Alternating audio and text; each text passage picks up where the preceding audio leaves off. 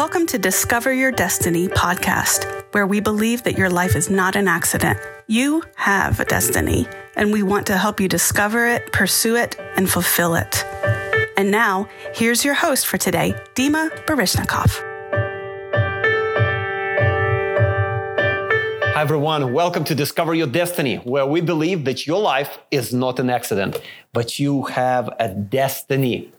You know, we are designed for a purpose. We're designed for destiny that God prepared for us. Every one of us is designed to have a dream in life, a purpose that we are striving to fulfill. Life is exciting when you have a dream. And every dream that comes to you from God, no matter who you are, where you come from, this dream is from God, is always bigger than you. It's always bigger than you. You cannot figure it out through your logic how you're gonna fulfill it. You cannot solve that dream. You cannot see this dream realized just based on your resources that you have. You have to accomplish it by faith. God's dream only can be accomplished by faith. So if you know that God can do what you cannot do, what limits do you accept for your life? If you know it's God's dream and God will help you to accomplish that, what limits do you accept in your life? It is important because your lack of faith will be responsible for the lack of God's involvement in your life. Your self-imposed limits will limit God's activity in your life. And that's what I'm going to talk about today, just for a few moments with you. If we want to fulfill our destiny, we need to debunk this limit myth. You know, there is an interesting detail in the Bible in Matthew chapter 13. When Jesus came to his hometown, the Bible tells us that he could not do many miracles there, not because he didn't want to, not because he didn't want to be a blessing to people. He could not do many miracles because of their unbelief. The book of Hebrews records this, that the word of God did not profit Israelites because of their unbelief. I want to talk to you today about our limits that we often accept, that God wants us to go beyond. There are several reasons why we believe we have limits. We have limits because we don't believe that anything different can happen in our life except for what we've seen around us. What we've seen, we think, well, that's normal. That's what's going to happen also in our life. We have limits because we have been programmed in our mind about what is possible. If you grew up in a certain area, for example, or you see only those things that practice there, what people achieve there, possible for you. If your family has only achieved one level of influence or income or success or anything else, so in your mind, you can only rise to that level. That provides a limit for you, a ceiling, so to speak. We look too much at people around us and determine our potential by what we see in them. That's another reason we accept limitations. And also we have limits because we let people influence us by telling us what is possible. They tell us, the culture, the world tell us what our limits are. You know, there is a story in the Bible that some of you might have heard even when you were a child. And it is about Jesus walking on the water. Do you remember this story? It's the story goes that Peter with his disciples was in a boat, and Jesus was walking on the water, was about to pass them by, and Peter called to Jesus, "Hey, if it is you, Lord." First they were afraid. They thought Jesus was a ghost, and then Jesus said, "It is I. No, don't be afraid." So Peter called to Jesus and "Hey, if it is you, Lord, bid me to come." So Jesus called him, and so Peter got out of the boat, started walking on the water. Then he took his eyes off Jesus because of the storm and began to sink, and Jesus pulled him up, and they both walked back to the boat. So interesting story. It's almost sounds unreal. Well, could Jesus really walk on the water? Yes, absolutely. Jesus is God. He can walk on the water. But the interesting is that he enabled Peter. When Peter responded to his call, Peter also walked on the water. So, interesting detail that Jesus did not call Peter first. It was Peter who called to Jesus. He said, if it is you, Lord, bid me to come. And Jesus said one word, come. There was a chance for Peter to experience something supernatural. There was a chance to do what no one else did except Jesus. There was a chance to push his limits of what is possible. It sounded like a great opportunity. You see, regardless of an opportunity that God wants to give us, often the limits of our mind hold us back, trying to protect us from taking a risk because of our fear of failure. What if this not going to work out? What will people think? What they going to say? It's human nature. It's human nature. It's our carnal mind. It's our fleshly mind. It's human nature. I read a study the other day published by two psychologists. Actually, it's an old study, came all the way from 1979 and called prospect theory. So these psychologists talked about people who choosing between options involving risk. So the theory argued that people are drawn to sure things over probabilities, even if the probability is a better choice. That's called the certainty effect. And people will take greater risks to avoid losses than to achieve gains. That's called loss aversion. So they looked at human mind and they say people rather avoid loss than the risk to achieve gain. That kind of mentality always keep you in the boat. It's logical sometimes. You don't want to take risks. You don't want to fail. But that kind of mentality always keeps you away, will keep you away from supernatural. It will keep you away. It will keep you in the boat, rather. When we dare to ask God for the impossible, God answers. When we dare to ask God for the impossible, God answers. Don't ask God for what is possible in your own eyes. If you can do it, why do you need God? Dare to push your limits. Dare to believe the impossible. It is your decision, and maybe that is exactly what God is looking for. His word overrules natural processes. When we adjust our action to what we see around us, we reduce ourselves to being average. Peter walked on the water. It was a supernatural experience, but the moment he took his eyes off Jesus and he began to look at the factors around him, like a storm and waves, and it reminded him that he was just a human being. He does not belong on the water because nobody did it before him. He does not belong on the water, and he agreed with it, and he agreed with his fear rather than continue to walk by faith.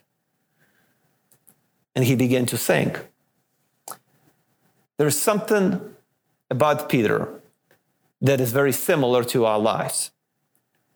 We also may fall. We also may fear. But what matters is that Peter started on the water and he finished on the water.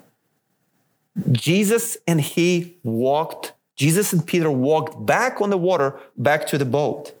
Peter did not only walk to Jesus, he actually came back on the water with Jesus back into the boat. Where do you need to step out from? Think about this.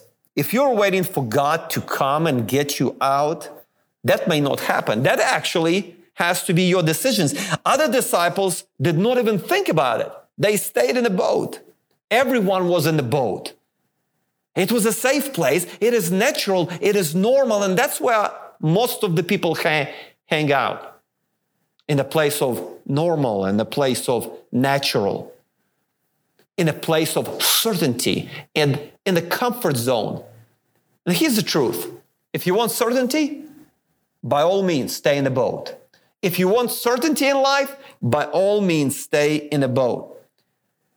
But people that stay in a boat never know what it feels like to walk by faith and experience the fullness of what God has for them. They sit in a boat and justify to themselves their limited options and the impossibilities of walking on the water.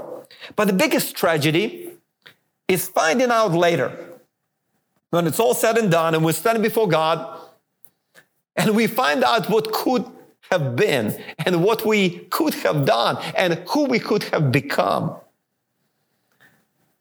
That is not normal to step outside the boat on the water, especially in the midst of the storm. Especially considering the fact that Jesus is not calling you to do that. He's not calling you. Jesus did not call Peter to come out of the boat. The Bible tells us he would have passed them by. He just was walking by. But maybe he's waiting for you, just like Peter did. Maybe he's waiting for you to get bold, courageous, and daring in your prayers and pray for something that may seem outrageous to others. What boat do you need to step out of? If you keep looking at people who are in the same place where you are, you may remain there indefinitely too. Start thinking beyond your possibilities. Because when you dare to ask, you find Jesus to be very close. He's right outside of the boat, in the realm of the impossible. I want to encourage you to start believing for big things. Start asking God for impossible things. I feel there are dreams within you and desires that you don't even dare to ask for. But it is time to learn from Peter and say, if it is you, Jesus, command me to come. For I know that your mind will tell you a different story. Your mind will tell you, well, no one is doing it. Jesus is not even calling me to do that. Jesus was not calling Peter either. He would have passed them by. But it was Peter who called to Jesus and said, Jesus, if it is you, bid me to come. And Jesus said, okay, you want to come? Then come. Peter dared to ask. He made a decision to push his own limit. You see, Peter was not a perfect man, but neither of us is either. That's what faith does. It brings you into the realm of the impossible. It causes you to push your own limits. Are you limiting yourself? Do you even know what is possible? You limit yourself when you accept your current situation because you believe you have no power to change it. You limit yourself when you think that where you stay right now, this always going to be your place, this way, where you're going to remain because everybody around you in that place, everybody was in a boat. But you know what? Peter decided, one moment, I'm going to step out. I never did that. I don't know anybody who did that before, but I'm going to push those limits and I'm going to ask Jesus about it. And you know what? When you ask God for the impossible, He answers. Do not accept the limits on your life that come from the system, from your family background, society in general. Any limits that God never put on you. If you want to live within those limits, it's your choice. God may even let you. But if you want to go beyond them, He will let you do it too. So what will you believe? What will you ask? What will you pray? What will be your next step? There are certain limits that unfortunately we cannot go beyond. Is it true? Or is that a myth brainwashing our minds? Discouraging us from taking risks and causing us to believe our own self-imposed limitations rather than asking God for big things. Believing God for big things. You decide. After all, this is your boat. You can stay in it if you like. I understand it may be inconvenient. The storm was around them. Maybe what's much more comfortable to walk on a quiet sea. But it was a stormy day. Time is always inconvenient. That is your boat. You can stay in it. You can stay there, or you can step out and find out what is really possible. If you think of reaching your destiny on your own, if you think it's possible to reach your destiny on your own, think again. His plan is always bigger than your natural ability. You can't do it on your own. You cannot do it on your own. But if you trust Him, He will take you there. If you trust Him, He will take you there. Thank you for joining us today. I hope you will join us again next time. And until then, remember, your life is not an accident. You have a destiny. Thank you so much for joining us today. We hope that you were inspired and encouraged. If you have questions, comments, and would like to stay in touch, please write us at connect@destinycarolina.com. We hope you'll join us next time. May God bless you, and always remember, your life is not an accident. You have a destiny.